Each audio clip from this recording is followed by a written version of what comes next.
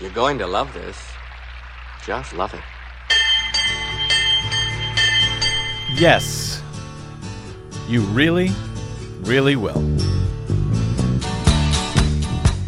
Maybe.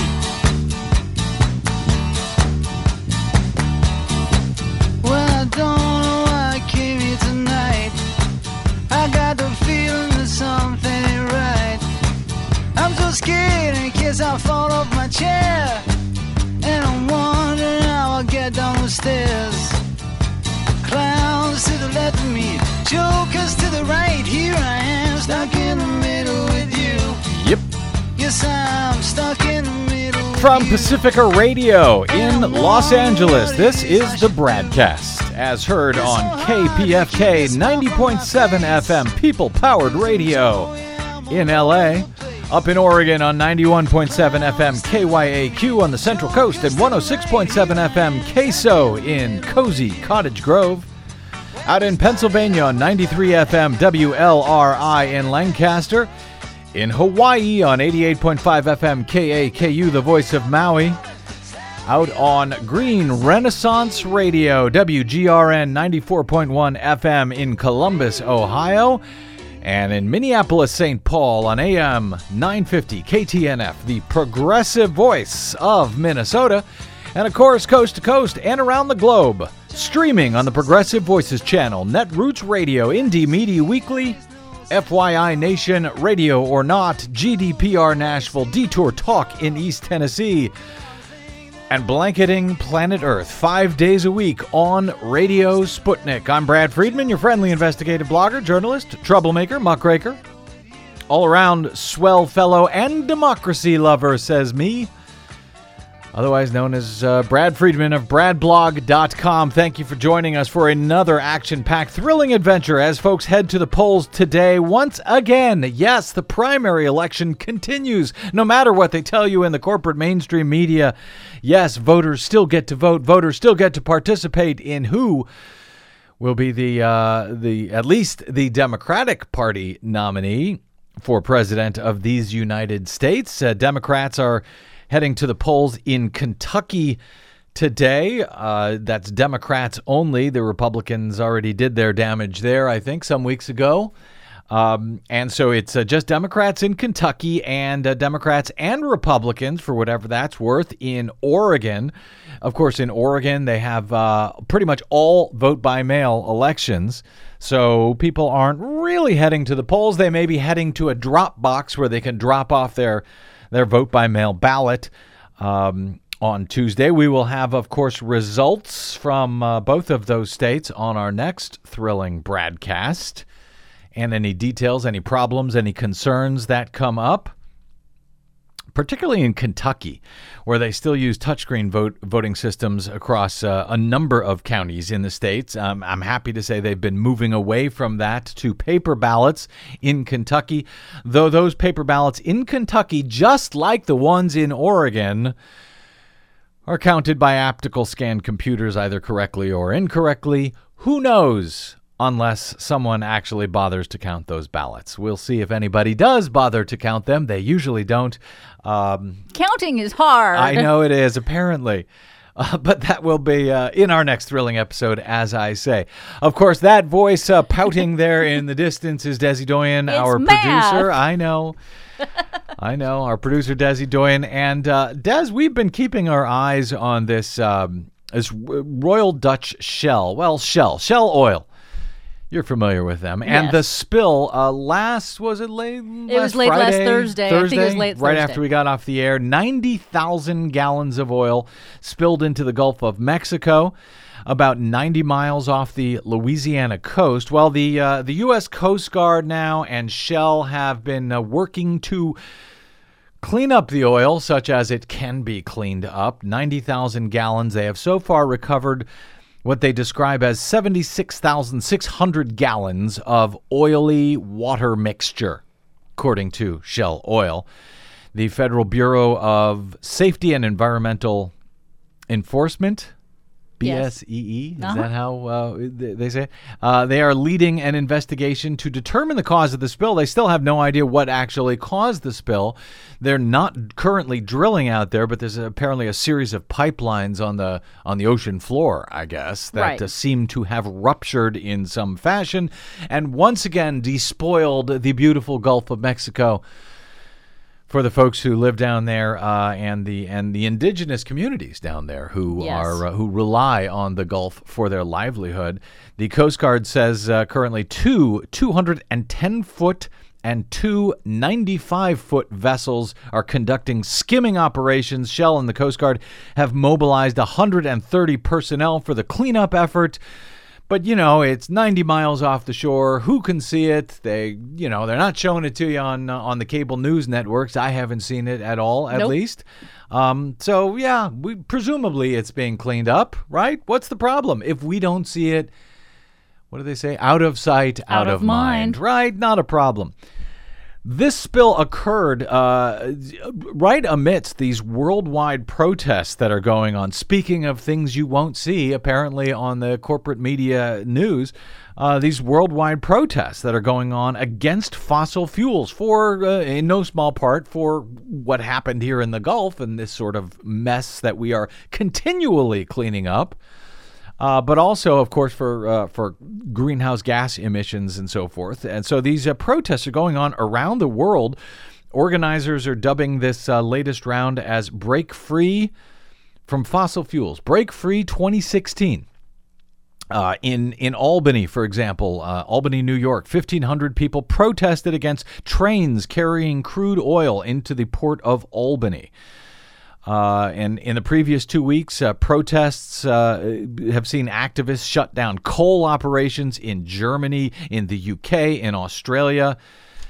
Nigeria, Brazil, and the Philippines also saw anti-fossil fuel protests. Bangladesh saw a huge protest that tried to shut down a proposed coal-fired power plant. In Washington, D.C. on Sunday, protesters, thousands of protesters, I'm told, turned out, called on Barack Obama to halt offshore drilling that led to exactly what we saw out here right now in the Gulf that they're trying to clean up. Offshore drilling in the Arctic, in the Atlantic Ocean, and in the Gulf of Mexico. In Washington state, 52 protesters were arrested on Sunday while occupying railroad tracks leading to a pair of oil refineries. According to AP, dozens of climate activists blocked the railroad tracks leading to these oil refineries in northwest Washington state to oppose the flow of oil from trains to those facilities. About 150 people spent the night in tents over the weekend, pitched on the railroad tracks near Anacortes. Is that how we say it? Anacortes, about 70 miles north of Seattle. In upstate New York, as I mentioned, climate activists gathered at a crude oil shipment hub on the Hudson River to denounce fossil fuels and promote renewable energy sources. About 40 activists from numerous groups paddled on the river near the port on Friday with anti-oil signs and banners. A group sat on train tracks in downtown Albany on Saturday to protest the oil trains. Albany is, of course, a key hub for crude by rail shipments from North Dakota's Bakken Shale region.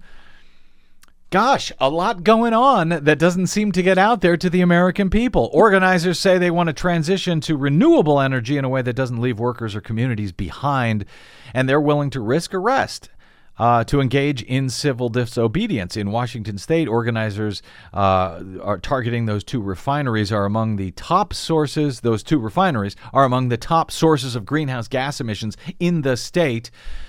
Many of the nearly 40 groups involved in organizing the event up in Washington were also involved in large on-water kayak protests against Shell's Arctic oil drilling when it parked at a Seattle port last year, which we covered in some detail on this program and on the Green News Report. So a lot of protests going on. You almost never hear about them. Raising the question, do these protests actually work? Do they mean anything anymore? Is it just people out there getting arrested? My guest coming up shortly will, I suspect, argue that, in fact, these protests do mean something, and they do have positive results to that end. we've got some good news out of Washington State that we'll talk about in a bit with my guest, Mary Ann Hitt from Sierra Club's Beyond Coal campaign. I'm looking forward to that. All right, in the meantime, before we get there, speaking of things that are crazy and not working, the presidential primary campaign, as I mentioned, continues. And one of the things that I had been saying for months and months, of course, I started off telling you, hey, be careful of Donald Trump. He's going to do very well. That was back at a time when nobody else seemed to be taking him seriously. Very, very few people out here in the media, almost nobody in the corporate media, warning you about Donald Trump, warning you that he was going to do well on the Republican side. And in fact, he has. And since he has locked up the nomination on the Republican side, I've sort of moved forward to say, okay, hey, Democrats, now that I've been warning you to be careful what you wish for, now that he is the nominee, you ought to be very careful about being gleeful about Donald Trump as your nominee. And there is reason to be very concerned, particularly if Hillary Clinton does end up receiving the Democratic nomination.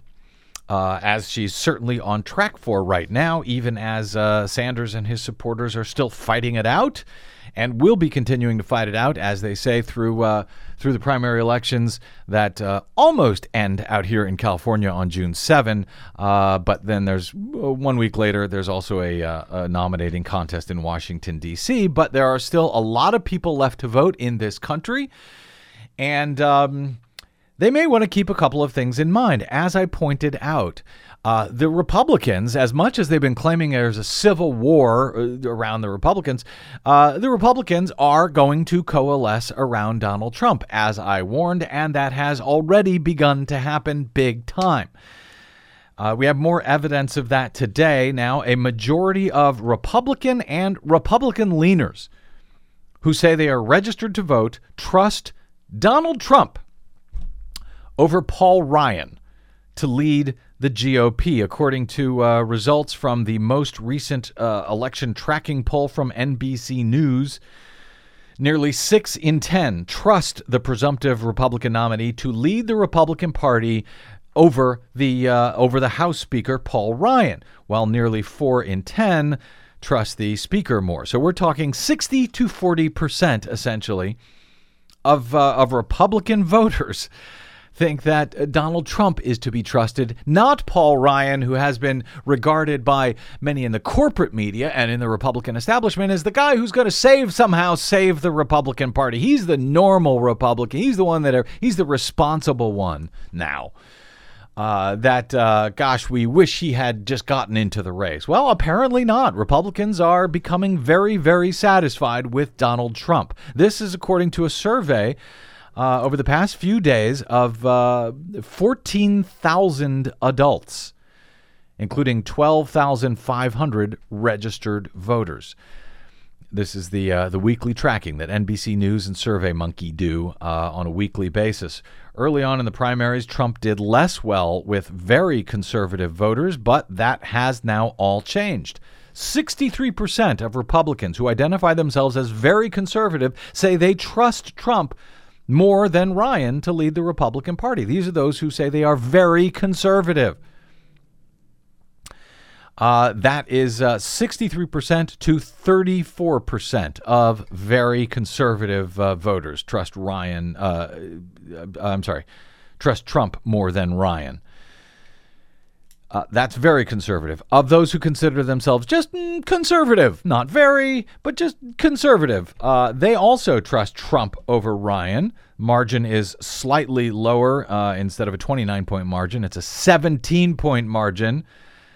So among conservatives, Trump is chosen over Ryan 57 to 40%, and even moderates choose Donald Trump over Ryan by the same margin as conservatives. So just more evidence that the Republican Party is, in fact, coalescing around Donald Trump, and they will continue to do so, and it is only May, just so's you know. Then the other thing I've been trying to warn folks about is Hillary Clinton.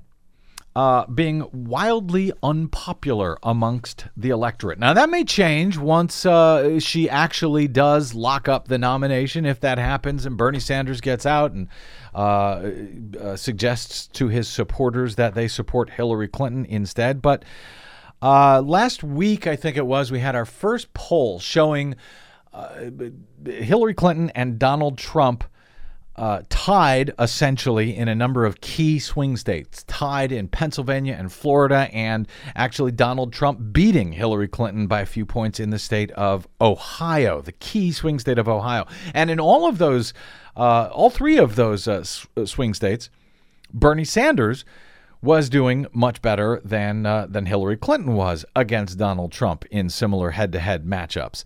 That was a Quinnipiac poll, a reliable polling organization, a legitimate polling organization. And then the very next day, from who was it? Reuters. Ipsos came out with another poll showing that Donald Trump was within 1 point of Hillary Clinton. Hillary was beating Donald Trump by just 1 point, essentially a statistical dead heat within the margin of error. And I published that when we did our show. I posted that item after the show at bradblog.com, and I posted over at Daily Kos as well, where I've been invited to participate in the Daily Kos radio group. So we hear from a lot of people over there, and they were just in the comment section apoplectic. Livid. They were that I was cherry picking these polls by pointing these polls out. Showing this one where Hillary Clinton was leading Donald Trump nationally by just 1 point. Another cherry-picked poll, they said. Now, of course, the day earlier, I had also I talked about a poll where Hillary Clinton beat Donald Trump by about 6 points, I think it was. In that same poll, Bernie Sanders was beating Donald Trump by about 12 points. So I'm not cherry-picking these things. In any event, they went nuts saying that was just an outlier, that poll. Don't pay any attention to it. Okay, polls can be outliers. But now we have another one. This one, once again, from NBC News and SurveyMonkey, this weekly tracking poll. In this week's poll, Americans are now nearly split between their choice of Donald Trump or Hillary Clinton. Her margin over Donald Trump has narrowed from 5 points last week to just 3 points this week. That is now 48 to 45, Hillary Clinton over Donald Trump. Hillary Clinton over Trump by 3 points. She doesn't even have a majority yet. But it's a 3-point race now, according to this NBC News poll. So we have that from Reuters. We have it from NBC News. I'm looking forward to how the Daily Kos folks are going to tell me I'm cherry-picking this again. Interestingly, while Hillary Clinton, looking at the demographics, Hillary Clinton is doing very, very well against Donald Trump with African Americans and with Hispanics and with women. But Trump is the preferred candidate among white voters by 14%, 14 points over Hillary Clinton, 53 to 39. The white people likes Donald Trump. That just seems weird to me, but I guess it shouldn't. Well, that's up. That 14 points, that is up slightly from last week's 11-point margin among white voters. And you know who does well among white voters? Bernie Sanders. Just saying. And I'll get to that in a moment. But I also want to point out that independents are currently, in this national poll from NBC News, again, huge poll, 14,000 respondents. Independents are breaking for Donald Trump over Hillary Clinton, 44 to 36%. You paying attention out there, Democrats? 44 to 36% Donald Trump over Hillary Clinton when it comes to independents. You know who else does well with independents, Desi Doyen? Who? Bernie Sanders. Oh. Turns out he does very well. And what's interesting is NBC News, in this article highlighting Hillary Clinton holding this slim lead over Donald Trump, did not even mention that, yes, they also polled on how Bernie Sanders does against Donald Trump. But I had to click through to the actual poll, to look at the actual numbers, to actually look at the crosstabs and look at the breakdowns to figure out how Bernie Sanders did against Donald Trump, because NBC News did not bother to tell us in their news article about their own poll. Okay, so in that poll, as I mentioned, Hillary Clinton is up 3 points over Donald Trump nationally, 48-45. And let's see, how does Bernie Sanders fare against Donald Trump? He is up by 12 points, 53-41 over Donald Trump in that same poll.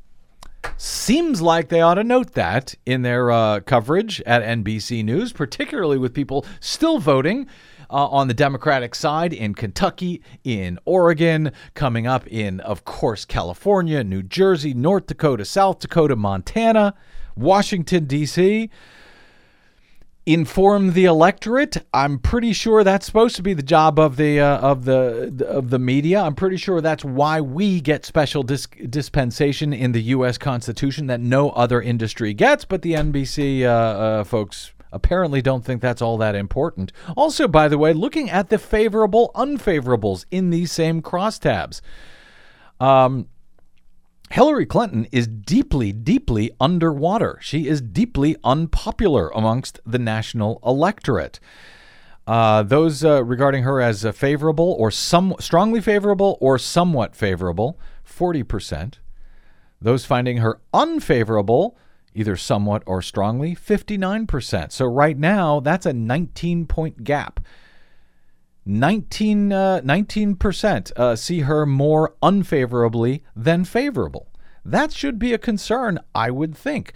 On the other hand, Donald Trump is even more unpopular than Hillary Clinton in that regard. His favorable unfavorables here, even deeper underwater. She's underwater by 19%. He's underwater by 25%.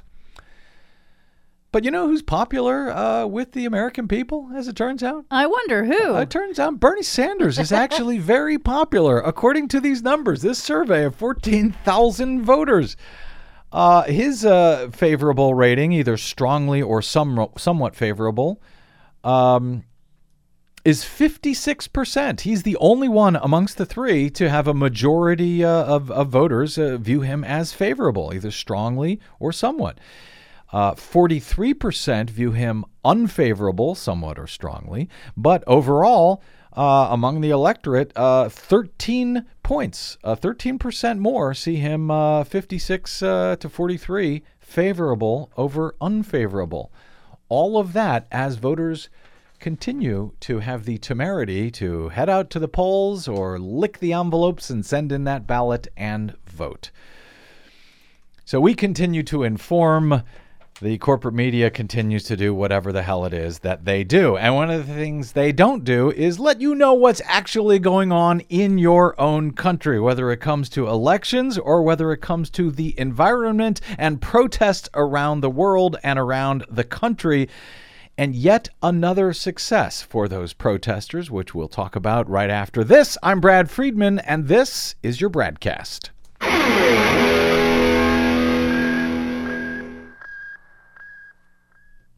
Hey, this is Brad. The 2016 election season is now at full throttle. Here at the BradCast and BradBlog.com, we fight for election integrity all year around, like no other media outlet in the nation. But we need your support to keep doing so, now more than ever. Please stop by BradBlog.com/donate to make a monthly pledge of any amount you like to help keep us going, or even just a one-time only contribution. While everyone else covers the horse race, we also keep our eyes on the track conditions those horses are running on, because voting systems, access to the polls, and citizen oversight of election results can make all the difference. Please help us continue to fight independently for your democracy by taking about 60 seconds right now to stop by bradblog.com/donate today. And thanks.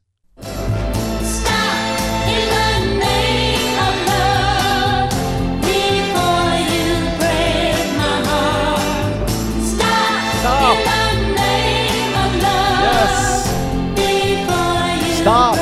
stop drilling for oil, stop mining for coal, stop polluting our air and our water and our riverways. That is the message the protesters have been trying to send around the country over the weekend and across the world over the past couple of weeks, and they're apparently being successful. You wouldn't know it if all you did was watch the corporate media, but they're actually being successful out there in these fights, in these protests. All right, welcome back to the BradCast. Brad Friedman from BradBlog.com with you here. Last fall, President Obama rejected a crucial cross-border permit for the controversial proposed Keystone XL pipeline from Canada. You all know about that. We covered it extensively here in that fight against that pipeline for years here on the BradCast and on our Green News Report. That rejection came after a massive public opposition campaign. Last month, New York Governor Andrew Cuomo rejected a permit for a controversial proposed natural gas pipeline across New York State after strong local opposition.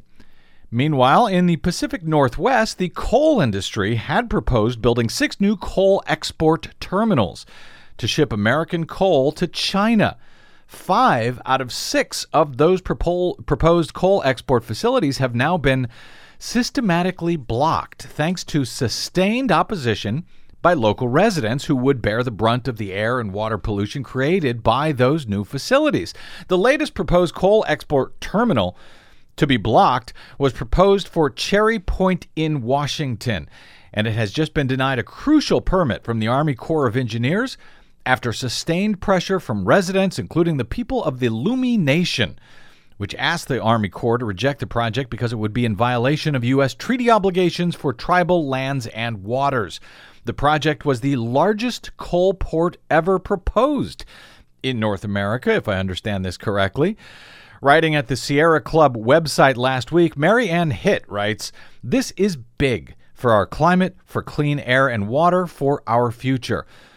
So what the hell is going on here? Is grassroots democracy and people raising their voices to work together at the local level somehow working to accomplish progressive change at the local, state, national, and even international level? Couldn't be. Joining us now to talk about this is Mary Ann Hitt. She is the director of the Sierra Club's Beyond Coal campaign, a national campaign with the goal of ending the use of coal in the United States. Oh, that's not a big goal at all. And replacing it with clean energy by mobilizing local grassroots activists to advocate for the retirement of old and outdated coal plants and to prevent new coal plants from being built. Mary Ann Hitt, welcome to the BradCast. Thank you for having me. I will answer your question. Yes, grassroots activism is working and accomplishing amazing things, so it's a pleasure to be with you to talk about all that. And I'm glad to talk about it because I know there's a lot of people out there who are frustrated, when they make their voices heard and when public officials don't immediately act, but it takes a while. Before we get to the specifics on that, I just want to talk about the specifics of this Cherry Point facility. Why is this particular news about yet another coal export terminal? Why is it such a big and historic news as you described it in your piece last week at the Sierra Club?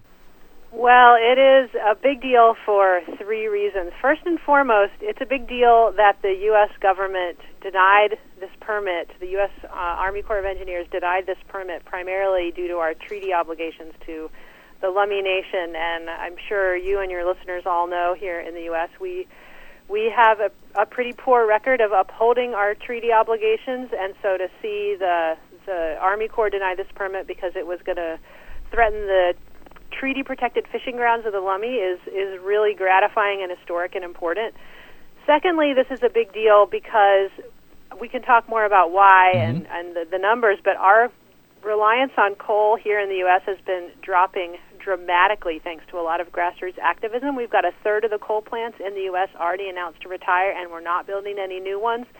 So shipping our coal, we have the biggest coal reserves in the world, shipping that to Asia was the grand plan of some of these mining companies, and they needed to get them out, the coal out through the Northwest, and they needed these big new coal export terminals to make that happen, and the biggest one was just declined, so that's the second reason it's a big deal. And the third reason it's a big deal is what you talked about at the top of the show. It's demonstrating the power of advocacy. In addition to the Lummi Nation, we had hundreds of thousands of people across the Northwest speak out against these export terminals, and the voices of the people were heard. And so it's a victory for our climate, it's a victory for our treaty obligations, and it's a victory for democracy. And why did the Lummi tribe and the Sierra Club, along with them, obviously, object to this particular project? What were the particulars of this situation? What were the concerns about this project at Cherry Point? And by the way, Cherry Point is, I guess, the white people's name for this. What's there's Zhui Chi. I'm not even going to. Can you say I would not native? Butcher the pronunciation myself, so I'll stick with Cherry Point. Okay. Some of the big concerns. One were that it was again proposed smack dab in the treaty protected fishing grounds of the Lummi Nation, and obviously losing the habitat for their fisheries would be a blow to the economy, the identity, the culture of the whole nation.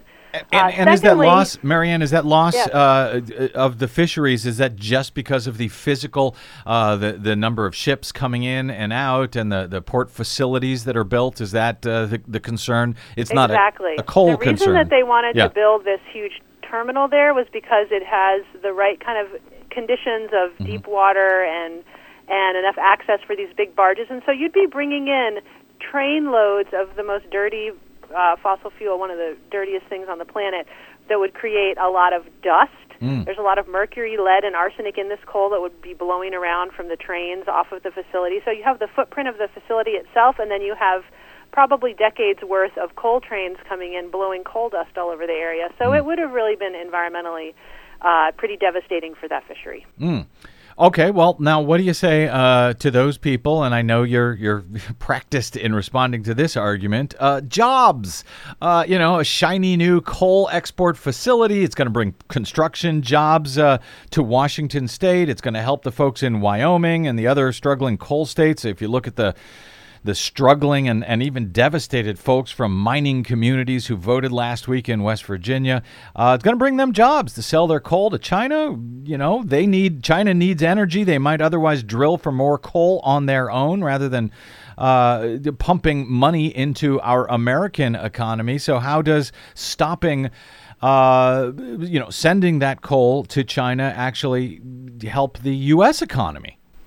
Well, I live in West Virginia, and so I certainly understand the concerns that people have about the decline of coal and what the economic consequences are. I will say that for this particular project, from the Powder River Basin out in Montana, Wyoming, where the coal was going to be mined, all along the rail lines, all the way to the port, there were people concerned about the public health impacts, the economic impacts of a big new pollution source rolling through their communities. And the real source of job growth in this country right now is clean energy. Wind and solar jobs are one of the biggest new sources of employment in this country, and I think places that are counting on coal for future economic prosperity are really looking to the past. And if you want to look to where the jobs are, you want to look to wind, you want to look to solar, you want to look to renewable energy. And sure, it might have created some temporary economic opportunities for folks, but there would have been a big price to pay for the Lummi, for folks along the rail line, for folks in the Powder River Basin where the coal was mined. And the real action these days for new jobs and new economic development is in renewable energy. A new Quinnipiac poll, we're speaking with Marianne Hitt of the Sierra Club of their Beyond Coal campaign. A new Quinnipiac poll shows Hillary Clinton in some trouble in both Ohio and Pennsylvania against Donald Trump if she is the nominee due to her out-of-context comments that were taken about putting miners and coal companies out of business. They played that over and over again before the West Virginia primary, even though she's proposed some $30 billion to put coal communities back to work in renewables. But should politicians take that blowback that we saw Clinton receive last week in West Virginia? Should they take that as a concern or a warning, particularly in swing, coal states like Ohio and Pennsylvania, where that Quinnipiac poll showed that Clinton is now in a dead heat with Donald Trump? Should they be worried? And if so, does that suggest a downside to taking on coal directly politically, Marianne?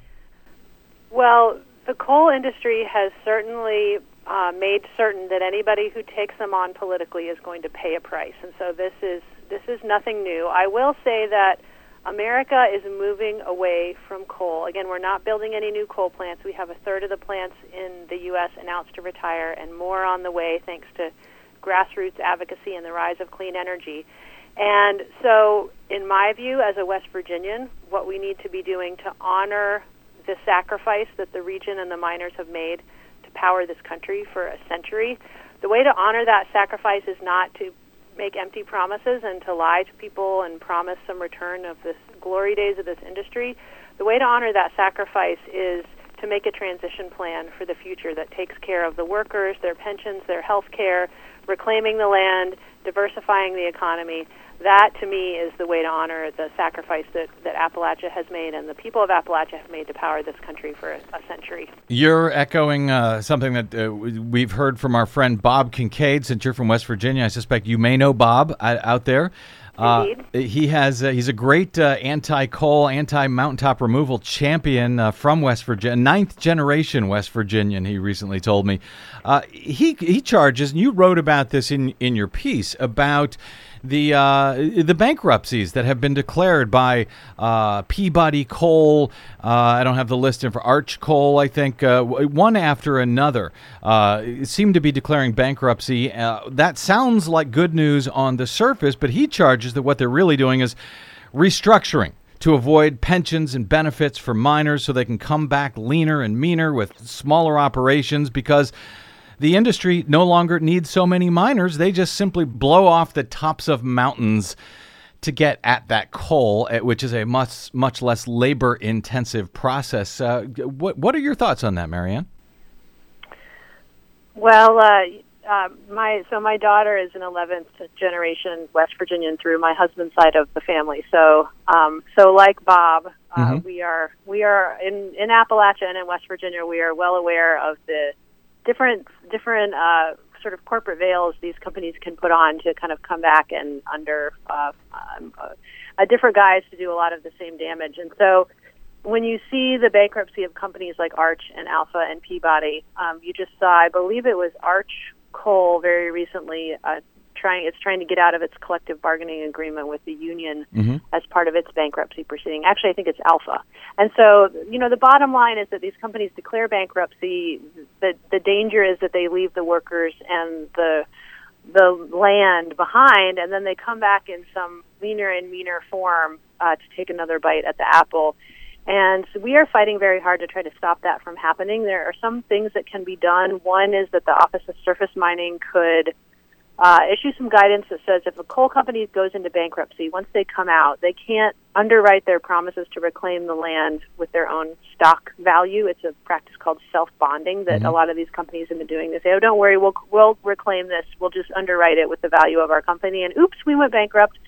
Sorry, we can't do that anymore. So we want to put an end to that practice as one concrete step we can take. But the reality is Appalachia is really kind of at a precipice right now, both the workers, the communities, and these mine sites, and we need to fight very hard for a just transition that takes care of worker health care and pensions and also provides the resources to diversify the economy and reclaim the land. The Obama administration has come under a lot of criticism over its past, 7 or 8 years now for what the industry claims to be a war on coal, and what the right-wingers who seem to go along with that industry claim as a war on coal. But it doesn't seem to me that there really is a war on coal. Has the Obama administration done enough, in your opinion, Marianne Hitt, and in the opinion, I guess, of the Sierra Club, to not only take on the industry, but to let the American people understand the impacts, the very real impacts,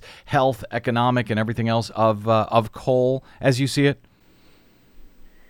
Well, the coal industry, I think most Americans would actually be shocked at the loopholes in our clean air and clean water protections that they enjoy. So up until President Obama came into office, there were no federal standards in place whatsoever for mercury pollution from coal plants into our air, toxic water pollution from coal plants, the disposal of coal ash, carbon pollution from coal plants, coal companies got to blow up mountains. I mean, I could go on, but there were these huge loopholes that the industry had secured for itself thanks to its political clout.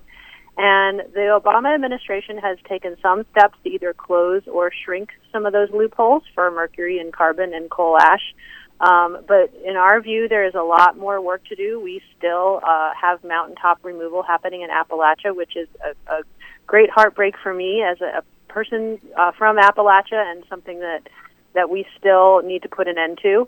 The disposal standards for coal ash are far cry from what they need to be. So the Obama administration has shrunk or closed some of those loopholes, but not all of them and not enough, and there is still plenty more work to do. And there's still plenty more coal in this country. You know, we have a third of the coal plants announced to retire. That means two-thirds of them are still chugging along.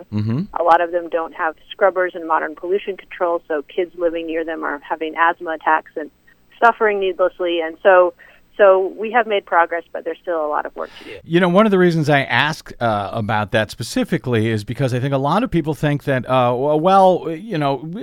the public officials, they'll take care of it. Oh, Obama, he's a Democrat. I like him. He'll take care of it. Hillary Clinton, if she gets the nomination and if she wins, she'll take care of this. One of the things I didn't mention in my intro to this piece, Marianne, was the efforts also to block drilling of the Arctic by folks up in Seattle last year, the kayaktivists and Greenpeace, and I'm guessing the Sierra Club. That also seems to have paid off, with the Obama administration at least sort of denying further permits to drill in the Arctic, even while allowing the possibility for such drilling in the future. But a lot of people feel like their voices are not being heard, that protests, etc., when they aren't immediately successful, that it suggests that the voice of democracy is unable to overcome the voices, and I say quote-unquote voices, it's really the moneyed, powerful interests of these big corporations. What's your thought on that? I know you've been leading the Beyond Coal campaign, working with these local activists all over the country. How do you respond to that sort of thinking, that people give up, they turn away, and how can people actually use that to energize their cause, even if they don't win at first? The struggle up in Washington, Cherry Point, I think is a 5-year struggle so far, right? Indeed. I think the worst thing you can do for the climate is not drive a car or use a disposable shopping bag or eat meat or whatever. I think the worst thing you can do for the climate is give up on the power of grassroots advocacy, because I have seen it again and again. I have seen these David and Goliath campaigns where David has won, and the Cherry Point Export Terminal is a perfect example. I mean, the company that is pushing for that project has very deep pockets. They have been pushing every time you turn around in the region. There they are with, with advocacy, with folks in their sort of matching shirts that are reassuring you that they've got nice pictures and everything's going to be fine. And yet somehow the Lummi Nation and all of these tens of thousands of advocates, they came together and they won. And I mentioned 232 coal plants in this country are announced to retire. Grassroots advocacy was the deciding factor in many, many, many of those places that pushed those decisions into retiring those coal plants. And it was just regular people taking on a very powerful, deep-pocketed entity in their community and winning. And when you win those kind of campaigns, you don't just change the electrical power, but you change the political power. And people have an experience of their own agency. They actually can change the world for the better in their community. And people like Barack Obama or Hillary Clinton, those political leaders are sort of, it's our job as advocates to clear the road, with which we did with Keystone, which we have done with coal, which we have increasingly, I think, been doing with gas. It is our job to change what's politically possible so that they can do more than they were willing to before. I mean, Obama came a long way on coal during his time in office, and I think similarly on Keystone, I think he came a long way, and it was because of advocacy. Advocacy was the deciding factor, and if anybody doubts the power of that advocacy, just turn around and look at what we've accomplished for the last 8 years and imagine what we can accomplish in the next 8. Changing what is politically possible. Mary Ann Hitt, director of Sierra Club's Beyond Coal campaign. I meant to get your Twitter handle here before we went on air, but I failed to do that. So let me allow you the chance to give us your Twitter handle and where people can get more information and join this effort in their local community for Sierra Club's Beyond Coal campaign.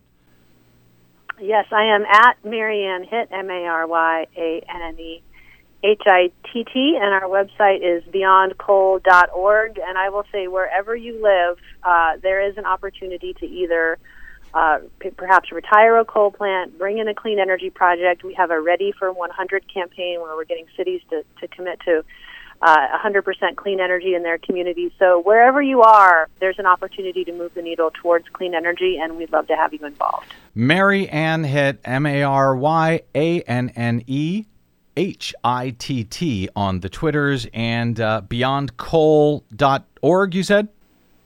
That's it. Beyondcoal.org. Mary Ann, thank you. Greatly appreciate it. Appreciate you joining us. Appreciate your efforts, and look forward to talking to you again in the future. Keep up the good work. Thank you for having me. You bet. All right, a quick break, and we're back with more BradCast. Why don't Americans ever get to hear about this stuff unless you listen to our show? Well, Bernie Sanders had something to say about that to Rachel Maddow right on MSNBC, right there in the corporate media recently. I've been trying to get to this for a while. We will play that and a few more items. We'll find out what they are straight ahead. I'm Brad Friedman. This is your BradCast.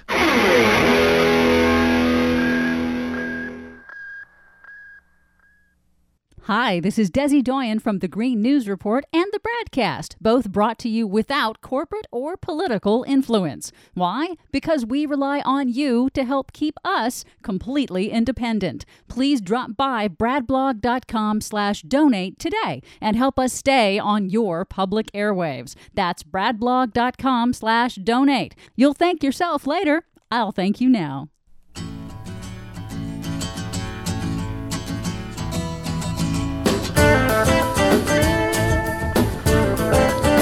Welcome back. It's the BradCast. Brad Friedman from bradblog.com with you here. Yeah, is it that hard? Was it that hard to just, find out what the American people actually want, what the American people are actually fighting for, what they care about, what they're accomplishing? Is it that hard? Apparently so. Because the corporate media just does not do it. It's amazing. They are so obsessed with the horse race stuff, the horse race coverage, nonstop, months after months after month. Yes, we talked about some polls at the top of this program. But we talked about it in relation to why that might matter to Democratic voters who are still going out and voting. There is a place for that information, but that's all they seem to talk about when it comes to politics and policy in our corporate media. Bernie Sanders sat down with Rachel Maddow a week or two ago, and I've been trying to get to this for a while because it was remarkable. I remember when Bernie was on with our friends over at the Young Turks with Cenk Uygur, and he came out and he sort of blasted Comcast and their ownership of MSNBC and discussed why certain things aren't discussed in the corporate media. And then he was on Rachel Maddow, and I was kind of shocked, but he brought up the very same issues. I think the American people are sick and tired of establishment politics and economics, and by the way, a little bit tired of corporate media as well. They want real changes in this country, and I think as President of the United States, we can ignite those changes. What's the solution to corporate media? I think we have got to think about ways that the Democratic Party, for a start, starts funding the equivalent of Fox television. Number two, I think the pressure has got to be put on media to say that, you know what, maybe as a nation, the American people are entitled to hear real discussions on real issues. You tell me, you're in the media, what percentage of media discussion in this campaign is about process? Who's going to win in West Virginia? How many delegates does Hillary Clinton have? What dumb thing did Donald Trump say yesterday, rather than, why are we the only country in the industrialized world not to guarantee health care to all people? How much discussion have you heard on TV about the fact that the top 1/10 of 1% now owns almost as much wealth as the bottom 90%? That's the kind of discussion we need, and the American people need to be engaged in that. So we have got to demand of corporate media, and that's going to be hard because this is against their own best interest. NBC is owned by who? Comcast, our overlords. All right, Comcast is not one of the most popular corporations in America, right? Mm-hmm. All right, et cetera, et cetera. And I think the American people are going to have to say to NBC and ABC and CBS and CNN, you know what? Forget the political gossip. Politics is not a soap opera. Talk about the real damn issues facing this country. I was in McDowell County, Virginia, West Virginia, yesterday. People's male life expectancy there is 18 years less than it is in Fairfax, Virginia. 18 years. People's male life expectancy is the equivalent of Guatemala. Do you think it should be happening in America? I don't think so. But we don't discuss those issues. So I would hope that the corporate media understands they have a responsibility to our democracy to allow serious discussion on serious issues, not look at politics just as a horse race.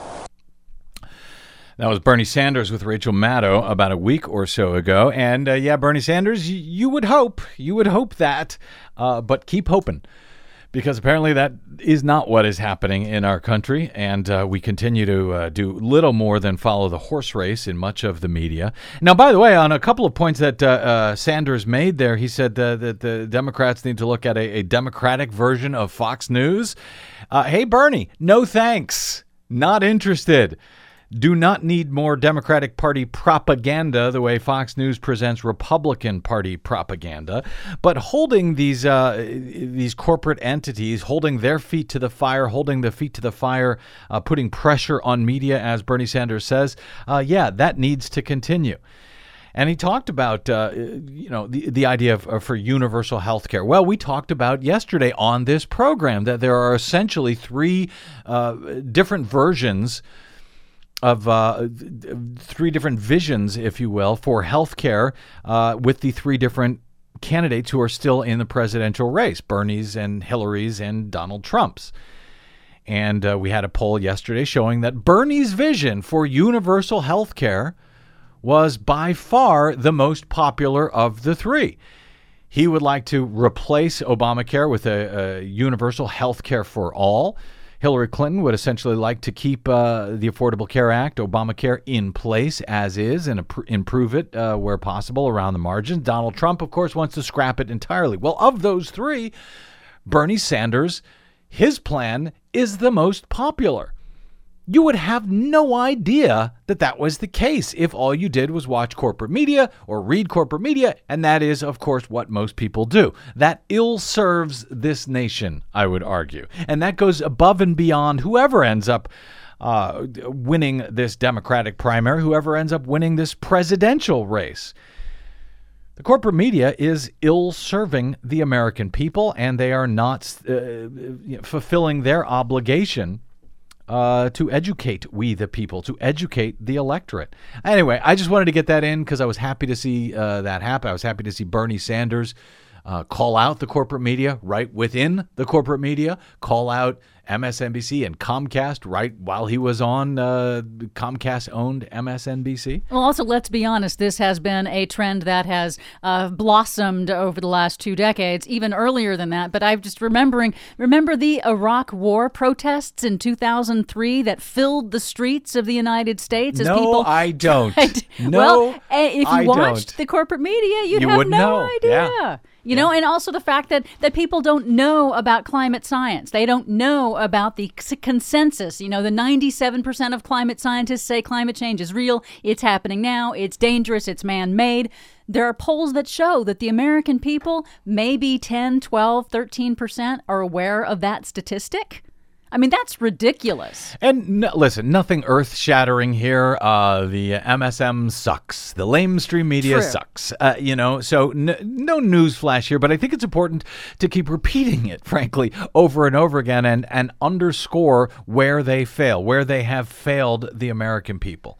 And, when it comes to the fight over the environment and over, coal plants and the dangers of coal and the successes, frankly, of renewable energy, we talked about it yesterday that there was a point over the weekend when Germany, the entire country, the entire nation of Germany, was using 100% renewable energy. They generated 100% of their electricity demand from renewable energy. Exactly. But you wouldn't know that if you watched American television or read anything in America. You would hear only that solar and wind is not yet ready for prime time. It's still a boutique energy. It's improving. People like it, but it's not ready. We still need coal. We still need oil. We still need natural gas. All of which are not true, that we can actually do it today. In fact, I'm sure that there was no reporting on the NOAA, the National Oceanic and Atmospheric Administration study that came out just a few weeks ago that said we could get to 100% low or zero carbon electricity in the next 15 years.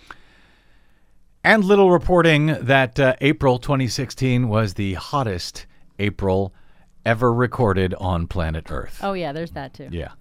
All right, very quickly before we go, Amy Toms was washing her hands in the woman's bathroom at Walmart in Danbury, Connecticut last Friday when a stranger approached her and said, "You're disgusting and you don't belong here." After momentary confusion, she realized that the woman next to her thought, because of her pixie-style haircut and baseball cap, that she was transgender. This is what's going on in this country now. Toms believes the incident happened because of the national controversy sparked by a law passed in North Carolina attempting to force transgender people to use the bathroom of the gender they were identified as at birth, according to AP. Since then, the religious conservatives have launched a boycott of Walmart competitor Target, which has said transgender people are welcome to use its bathrooms freely, so boycott them. Nationally, Walmart hasn't issued a statement. They've been silent on this issue. Toms is a 22-year-old from Naugatuck. She works at a retail store in Bethel, Danbury, Connecticut. Right, around Walmart. She posted a video rant, and maybe later this week we'll play that rant because it was fantastic. Yes. And if I can get time to play it in full this week, maybe we will. But she posted this on her Facebook page on Friday. It's been viewed more than 12,000 times as of Sunday night. She says, after experiencing the discrimination that transgender folks face firsthand, I cannot fathom the discrimination that people like that must face in a lifetime. She said, can you imagine going out every day and having people tell you you should not be who you are, or that people will not accept you as who you are? She said, I think this is all just a response. No one was telling these people to be scared of transgender people before. No one was telling them that they should be throwing people out of bathrooms, she says on her video, as if it wasn't scary enough for transgender people to use the bathroom before. It's a great video. We don't have time. We'll try to play it in full if we can later this week. But there is a twist here, a punchline, if you will. She's got a short haircut, like a pixie haircut. It's not particularly masculine. As she notes in her video, she does not look, maybe from the back, but not from the front, she does not look particularly masculine. But she noted why she has a short haircut right now. Besides being a pretty normal choice of style for women, Tom says she has a short haircut because she recently donated hair for the third time to a program that makes wigs for children with cancer. So we don't know who that woman was who attacked her in some fashion in that Walmart store. And I can't really say on FCC radio what I think of that woman who did that. But there you go. Another American hero who you don't often hear about, I guess, on the corporate media, but you have now heard about her on the BradCast. Maybe we'll hear more from her later this week. My thanks to my producer, Desi Doyen, to our booking goddess, Cynthia Cohn, to Mary Ann Hitt of Sierra Club's BeyondCoal.org, and of course, my thanks to you for spending a portion of your day or night with us. It is truly greatly appreciated. We also appreciate those of you who have stopped by bradblog.com/donate to help us stay on the air and continue doing what it is we do here. If you missed any portion of the program, you can download it as ever for free at bradblog.com or over at iTunes, where we hope you'll give us a good review, make it easier for everyone else in the world to find the BradCast as well. Email, I'm BradCast at bradblog.com, and on the Facebooks and the Twitters, I am simply the Brad Blog. use hashtag BradCast. All right, that's it. Until we meet again, Kentucky and Oregon results tomorrow. Until then, I'm Brad Friedman. Good luck, world.